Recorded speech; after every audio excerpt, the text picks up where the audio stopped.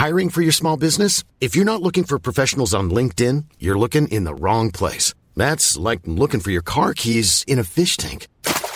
LinkedIn helps you hire professionals you can't find anywhere else, even those who aren't actively searching for a new job but might be open to the perfect role. In a given month, over 70% of LinkedIn users don't even visit other leading job sites. So start looking in the right place. With LinkedIn, you can hire professionals like a professional. Post your free job on linkedin.com/people today. It's that time of the year. Your vacation is coming up. You can already hear the beach waves, feel the warm breeze, relax, and think about work. You really, really want it all to work out while you're away. Monday.com gives you and the team that peace of mind. When all work is on one platform and everyone's in sync, things just flow. Wherever you are, tap the banner to go to Monday.com.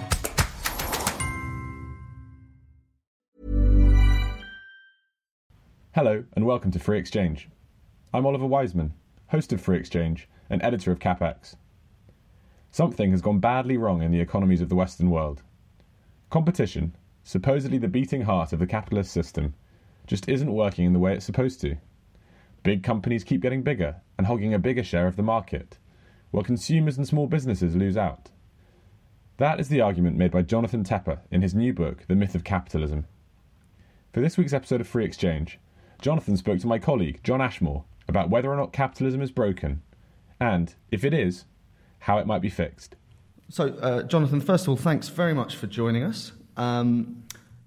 Your book, The Myth of Capitalism, I've read it recently, enjoyed it hugely. Could you just set out what you mean by the myth of capitalism? Certainly. So I think that capitalism broadly has two components. One is essentially private property. Marxists define themselves essentially in opposition to private property. And after the fall of the Berlin Wall and the Iron Curtain, essentially in 1989, arguably the battle for private property was won.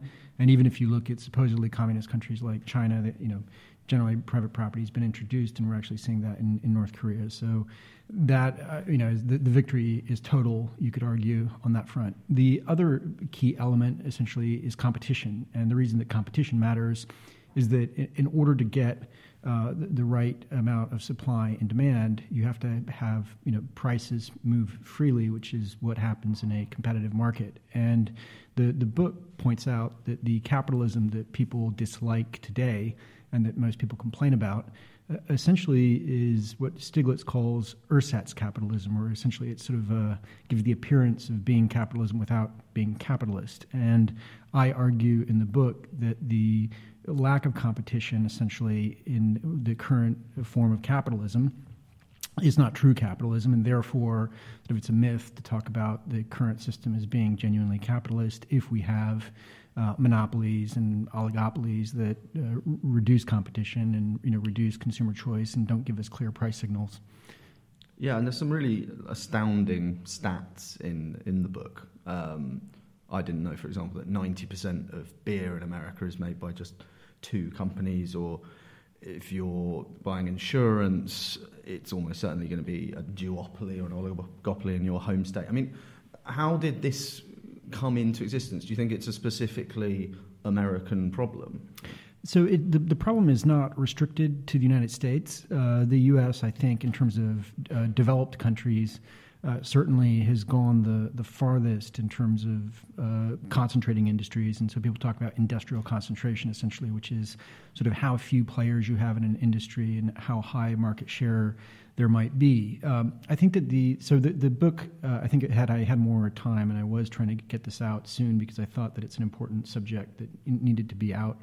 But I would have internationalized the book a lot more. But I think the U.S., even so, is critical to the discussion because the U.S. really does lead the world, for better or for ill, in terms of one, the U.S. created antitrust law, right, and exported that to the rest of the world. And then what you're describing right now in terms of is the U.S. the worst, the U.S. essentially also has exported the counter-revolution in antitrust, which started with Robert Bork and the Chicago School. And so really the U.S. in a way is much more advanced on that front of consolidation because, we can go into sort of how and why and what the ideology is behind that if you want. Yeah, and it's interesting because I mean, if you listen to, for example, left-wing politicians and commentators, we hear the word progressive bandied around quite a lot, but that originally in the United States, the progressive movement was about ensuring competition rather than redistributing income. Absolutely. So the progressive movement in the late 19th century in the United States and early 20th century had various strands. So it wasn't a uniform movement. Some of them were social goals, very similar to in the UK, and a lot of the reforms that happened in Britain in the late 19th century were in fact conservative reforms. If you look at Disraeli and others, so these weren't necessarily left-right issues. These were essentially sort of, making sure that kids weren't working and, sort of people weren't being poisoned and those kinds of things. But on the industrial side, progressives were very much about ensuring competition. And at the time, you had, particularly in the United States, given how big it is and was, you had sort of huge companies that were turning themselves into trusts. So you had Standard Oil, you had the railways, and then you had key figures like J.P. Morgan, where you might have what appeared to be independent railroads, but in fact were all owned by the same person. And then this just sort of continued where you had tobacco and sugar companies, which controlled 96% of the entire market in the U.S. through a series of mergers. And one of the things I was quite struck by reading the book is the number of times you mention fraud and corruption, and if not overt corruption, what effectively amounts to legalized corruption. I mean, how much of this problem do you think is simply people breaking the law? So I think that so when we talk about monopolies, you could distinguish between, let's say, natural monopolies and what I argue are unnatural monopolies. So there are certain things, for example, like a water utility system, right? It just does not make sense to have two sets of pipes going to everyone's homes, right? So we just accept that these are natural monopolies, and to make sure that no one's gouged, for the water, so that way you're not sort of dying of thirst, being charged £1,000, that these have essentially a regulated rate of return. There are also some things that are that have natural monopoly type characteristics, and those might be, for example, a payment system like Visa. When you take out your card, you want to make sure that all the sellers and all the buyers are on the same network, and so economists call these network effects. The real problem in terms of corruption, which your question sort of gets to the heart of, is that there are just actually a lot of businesses that don't have any natural monopolies, right? And so there's no reason why one or two companies should completely dominate the industry. And so the question, of course, is, well, how do they do it? And the book argues that the regulation itself is often overregulation, often very significant legal barriers to entry are created, where these are essentially unnatural monopolies, but new entrants are either prohibited from entering, or the regulatory burden is very high. And so I think that that's what leads to corruption, which is that as economic power gets concentrated, the economic power is then used essentially to essentially capture regulators, which often happens, or to corrupt the political process via lobbying. Do you think that, it strikes me that this is not something that the majority, that is really a big part of the American political conversation at the moment, or maybe not to the extent that it should be, given, in the book you talk about there being a toll road, like every American consumer, almost every transaction they have is kind of taxed in a way because of monopolies and oligopolies, particularly healthcare. That one's really striking, especially if you grew up in a European-style system. Do you think that there is, that conversation will start to be had, that will change in the next presidential campaign, for example? Very much. So I think that the reception that this book has had, and it's only been out for a couple of weeks, has been extraordinary. One, I was surprised that I'm not a very famous or well-known writer, but the endorsements that came in were humbling and overwhelming. So two Nobel Prize winners and economists like Kenneth Rogoff. So the economic establishment clearly liked the message. And then when this has now gone out and politicians are starting to read it, it's been extraordinary to see that they've been getting in touch with me even in this brief period. And if you look at D.C. and the sort of legislative assistants and people working on these issues on the Hill, I think there's quite a lot of desire for change. And from people I speak to in terms of political campaigns, they tell me that this is going to be one of the big issues of 2020. I think things have gone too far, recently with lots of mega mergers that have gone through, and so now what we're going to see, I think, is that the pendulum's gone so far one direction, the political move is in the other.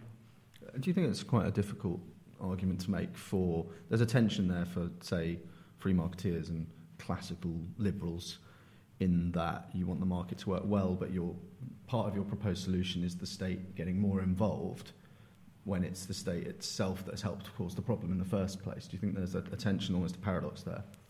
Yeah, so I think the left and the right is going to like and hate different parts of the book, without a doubt. I think that the left will probably like the break them up angle, in terms of monopolies, and they're going to hate the regulation angle where I talk about.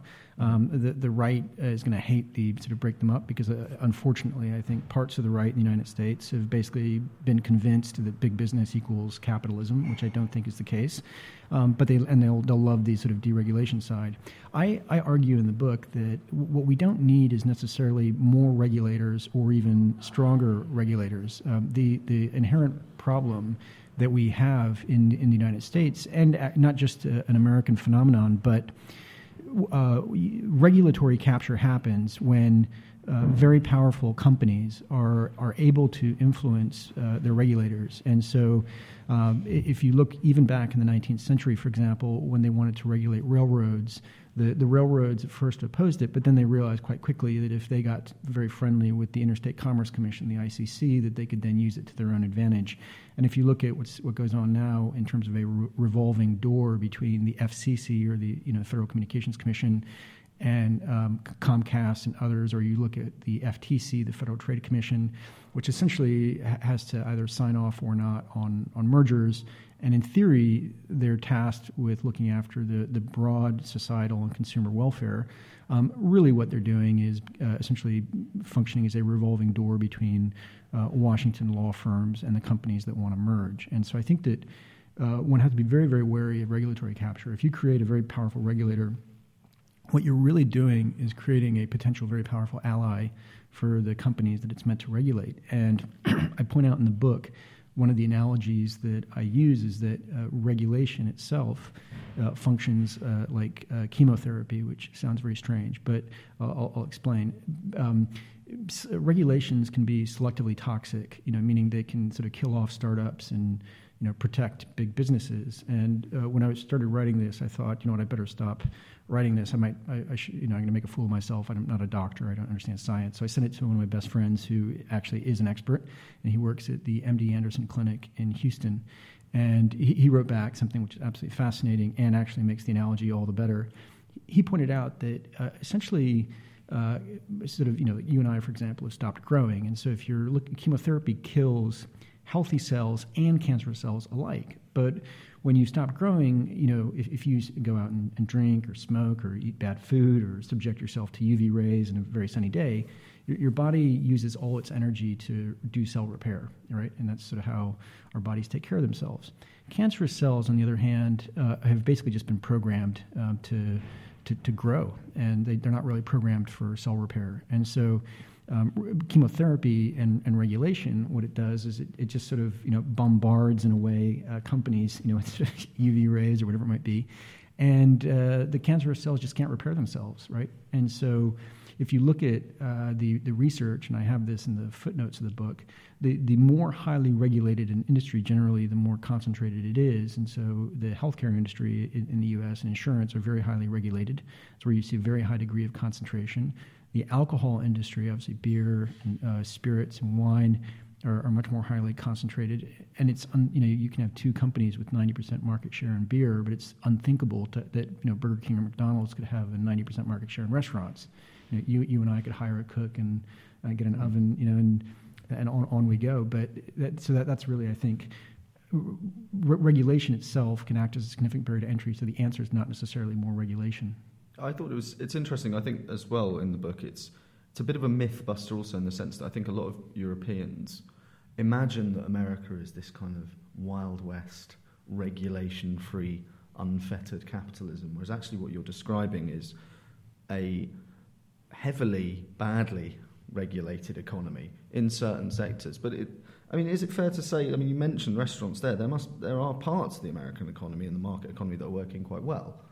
Yes. So I hope I made it clear in the book, but I certainly wasn't intending to say that every aspect of the U.S. economy is becoming more concentrated. I think the danger is that a lot of the key industries are becoming more concentrated, where consumers don't really have much of a choice. So, that would be mobiles, fixed lines. It would be healthcare, insurance, and things like that. But there are quite a lot of other areas of the U.S. economy. Unfortunately, tend to be less critical to people's daily needs. They're less concentrated. And I wonder also what you think about. Obviously, as you said, competition is integral to, especially for consumers, getting better prices. Is there an ideal scenario where these very large companies with enormous economies of scale and resources are facing off against each other and really driving costs and services in the direction that's good for consumers? So there was a hedge fund manager in New York who used a phrase which I ended up not putting in the book, but I'm happy to use in this podcast. He said that he looks for giants that can kick midgets in the head, and he didn't really like it when two giants were fighting against each other. And so you could argue that areas, for example, like sort of grocery retailing, and they appear very competitive. Often what happens is you end up with one or two grocers in a region that sort of control that, and then they face off essentially against, for example, like the meat packing companies, where in the past the meat packing companies were relatively unconcentrated, and now we're down to 4 in the U.S. And so there is a case of two very big companies fighting against each other, essentially driving down prices. You could argue that's good for you and me because we can get cheaper chicken or beef. The danger there, essentially, which I point out in the book, is that while the consumer might benefit in that scenario, which is sort of two giants facing off against each other, what's actually happened is that the farmers themselves are the ones who essentially are getting squeezed and subsidizing. So it's a transfer of wealth from the farmer to the producer. And so it's not surprising that over half of the farmers in the U.S. have gone bust over the last 20 years. And it's sort of horrific data in terms of looking at the sort of meat and chicken farmers. And so that really is very much, I think, sort of an extraction of wealth, in a way, from sort of the producer, at the farming level to the company.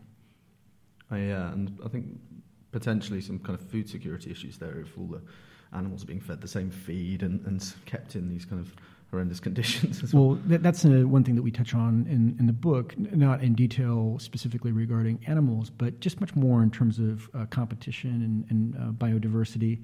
It's generally a horrible thing when you have one or two players who determine that every potato in the U.S. is going to be the same size or same kind.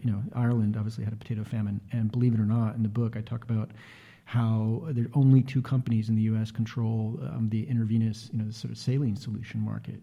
And when they both had their production facilities in Puerto Rico. So when Hurricane Maria hit, the U.S. had shortages of saline solution. And, just sort of imagine that across the whole economy, where you just end up with very little diversity.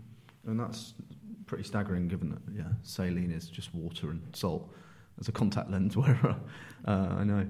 I mean, is that just the result of regulation stopping new people coming into? Yeah, so obviously people don't want to get bad saline solutions, so There's like a 23-step process that the FDA has. If you and I wanted to set up a plant, very difficult, very expensive, and so you have essentially two companies that have the ability to sort of deal with all that regulation and get it out. Now, you say in the book that all around the world people have an overwhelming sense that something is broken. And often in political conversation, they think it's because taxes aren't high enough. That's often what you hear. I think particularly of Capital, this book by Thomas Piketty, which was very popular, and he called for a wealth tax. But is it fair to say your contention is that taxes is putting the cart before the horse a bit? That really, when you get proper competition, the need for higher taxes maybe not dissolves, but it's less of an issue. It's a secondary order issue. So I mean, every society should decide sort of, how they want to tax people or not. I have my own views about that. But I think that if what you have is are taxes to deal with these toll roads in your daily life, then what you're really doing is attacking a symptom rather than a cause. And so The cause of inequality in many countries, and certainly in the United States, is that most people don't own shares in these toll roads. And the people who do own shares in the toll roads, essentially it's a highly efficient form of regressive taxation. And so, yes, you can tax it and transfer the money from the rich to the poor, but ultimately what would be better is to see competition and to see some of these very high and persistently high profit margins go down. And so that's the argument. Selling a little or a lot? Shopify helps you do your thing however you cha-ching. Shopify is the global commerce platform that helps you sell at every stage of your business. From the launch your online shop stage to the first real-life store stage, all the way to the did we just hit a million orders stage. Shopify is there to help you grow. Shopify helps you turn browsers into buyers with the internet's best converting checkout. 36% better on average compared to other leading commerce platforms. Because businesses that grow with Shopify. Get a $1 per month trial period at shopify.com/work. Shopify.com/work. Hey, I'm Ryan Reynolds. Recently, I asked Mint Mobile's legal team if big wireless companies are allowed to raise prices due to inflation. They said yes. And then when I asked if raising prices technically violates those onerous 2-year contracts, they said, "What the f*** are you talking about, you insane Hollywood ass?" So to recap, we're cutting the price of Mint Unlimited from $30 a month to just $15 a month. Give it a try at mintmobile.com/switch. $45 up front for 3 months plus taxes and fees. Promo rate for new customers for limited time. Unlimited more than 40 gigabytes per month. Slows full terms at mintmobile.com. I'm Sandra, and I'm just the professional your small business was looking for. But you didn't hire me because you didn't use LinkedIn Jobs. LinkedIn has professionals you can't find anywhere else, including those who aren't actively looking for a new job, but might be open to the perfect role, like me. In a given month, over 70% of LinkedIn users don't visit other leading job sites. So if you're not looking on LinkedIn, you'll miss out on great candidates like Sandra. Start hiring professionals like a professional. Post your free job on linkedin.com/people today. And you live in the UK now. I mean, what parallels do you see between the way the British economy works? I mean, are there any sectors of the British economy where you see the same things happening, the same sort of under-regulated or poor regulation, and a similar set of solutions? Yeah, so Britain, fortunately, is much better off than the United States in the sense that there are fewer industries that are highly concentrated than the United States. There are industries that are highly concentrated. Some of those tend to be the ones that you would expect, which would be sort of like fixed line, mobiles, the sort of other utilities, whether it's rail, water, and things like that.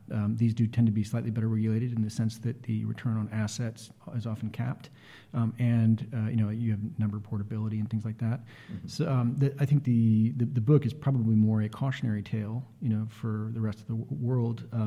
But in parts of Western Europe, we are seeing increases in concentration, and the regulation side, I think, is very relevant to the UK. If you look at what's happened essentially with home building over the last 10 to 15 years, the more highly regulated sector, the more difficult it is for small players to enter.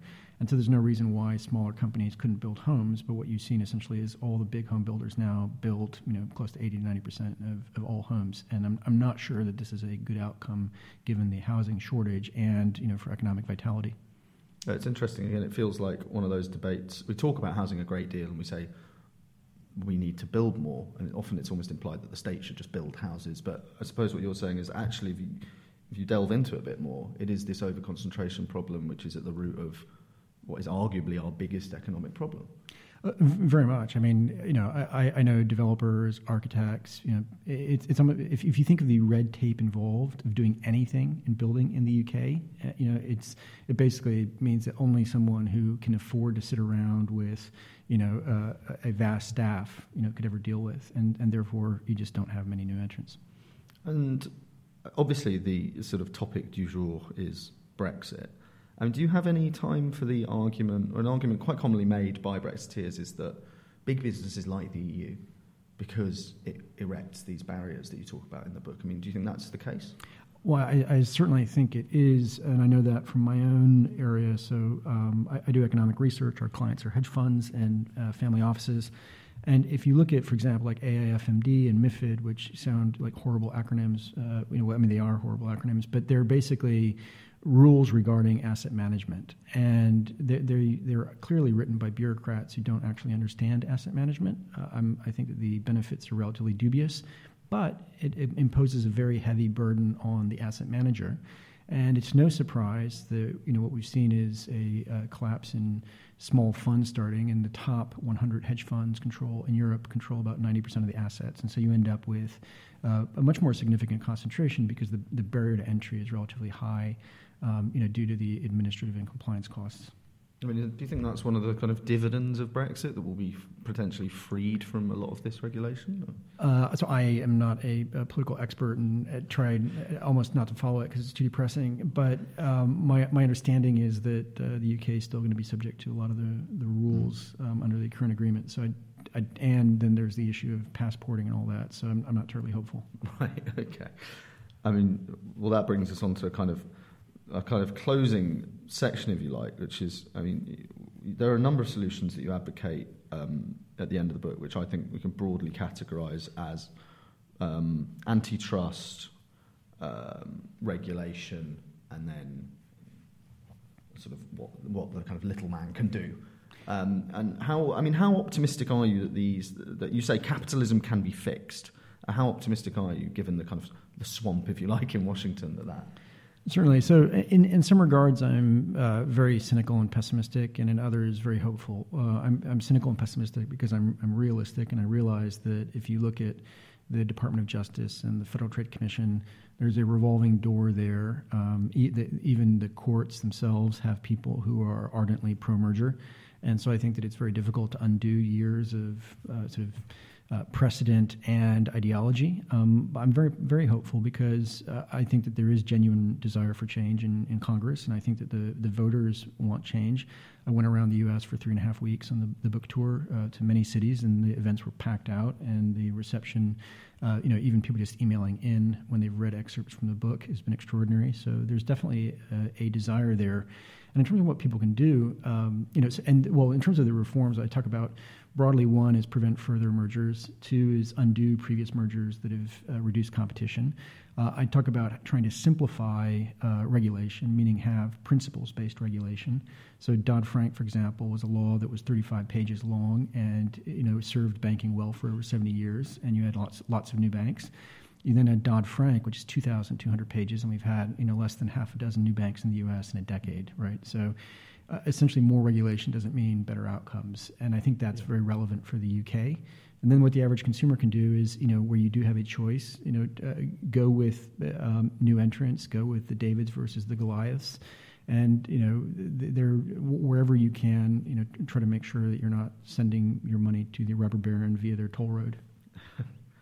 Do you think another thing that I found a bit shocking in the book, just to finish on, in your own sort of profession, if you like, among economists, was how many are willing to just kind of shill for companies and write reports that are sponsored by Google or whatever, and some of these guys have made enormous amounts of money from this. I mean, do you think there's a case for the economics profession to kind of name and shame the charlatans, or maybe not charlatans, they are economists, but absolutely. Well, I'm doing that in an upcoming piece for the American Conservative. They asked me to write a piece, and it's about the revolving door. I could mention dozens of names right now, but basically, yes, I think there's a huge problem where economics is not a science. There's some rigorous methods. There's just the problem with mergers is there's just a lot of assumptions. It's regarding future events. We don't know all sorts of things. And if a company's paying you to write a report to say that the merger is good, I can guarantee you which side you're going to come down on, right? And the shocking thing is that some of these companies like Charles Rivers Associates or Compass Lexicon often work for both sides, meaning that whichever side is paying for the research ends up with the right economic, right, quote-unquote, economic analysis. And that I think, devalues economics and makes it much more like prostitution. Although prostitutes, I would say, don't pretend to operate for the public benefit. Yeah, I think you say in the book that's an unfair comparison for prostitutes, which yes, which I rather liked. Just finally, I mean, there's a great deal of kind of panic, and it's something you talk about a bit in the book, but I wouldn't say it's the main theme about the large tech companies. I mean, how worried are you about the likes of Amazon, Facebook, Google? I mean, it just strikes me that, particularly with the case of Facebook, quite a lot of their value is a little bit illusory, and it can be lost very quickly. I mean, is that fair? I would have argued that a couple of years ago, but I think that. How worried should we be? First off, I think we should be extraordinarily worried. Tim Berners-Lee, who's essentially the father of the World Wide Web, he created the standards that allowed for browsers and for what we know today is the web, essentially. Sort of, the internet existed before, but computers were talking to each other, and it wasn't really an accessible system. Tim Berners-Lee himself thinks that the internet is dying, and the reason why is that the internet initially was essentially open, free, and anarchic. And if you had a blog, I'd link to you. If I had a blog, you'd link to me, and then we'd link to third parties, and you ended up with this very rich ecosystem. The problem now basically is after 2014, half of all the internet traffic started going through Facebook and Google. And this is essentially the exact opposite of what the internet was intended to be, which is a sort of open and free ecosystem. And if you add in, for example, Amazon with their AWS, which is their sort of cloud service, you're getting close to about 70% of all traffic is running through 3 companies. So this is the opposite of what it was meant to be. And the worst part about this is that there's the biggest arbitrage in history is essentially where you go about creating content, and Google and Facebook end up monetizing it and capturing all the value from that. And I go into it in the book. And I think that this is dire for democracy in terms of freedom of press, particularly local press. It's dire for content creators, and I think that's something that we should all be worried about. All right. Well, Jonathan, thanks very much for joining us. If you do want to read Jonathan's book, you can search for it on DuckDuckGo and buy it on Barnes & Noble or Waterstones rather than any other well-known booksellers. Don's bookstore here in London. Yeah. All right. Well, Normally, being a little extra can be a bit much. But when it comes to healthcare, it pays to be extra. And United Healthcare makes it easy with Health Protector Guard fixed indemnity insurance plans. Underwritten by Golden Rule Insurance Company, they supplement your primary plan, helping you manage out-of-pocket costs without the usual requirements and restrictions like deductibles and enrollment periods. So when it comes to covering your medical bills, you can feel good about being a little extra. Visit uh1.com to find the Health Protector Guard plan for you. Planning for your next trip? Elevate your travel style with Quince. Quince has all the jet-setting essentials you'll want for your next getaway, like European linen, premium luggage options, buttery soft Italian leather bags, and so much more. And it's all priced at 50 to 80% less than similar brands. Plus, Quince only works with factories that use safe and ethical manufacturing practices. Pack your bags with high-quality essentials you'll be wearing for vacations to come with Quince. Go to quince.com/trip for free shipping and 365-day returns. Thanks very much for joining us, Jonathan. Thank you.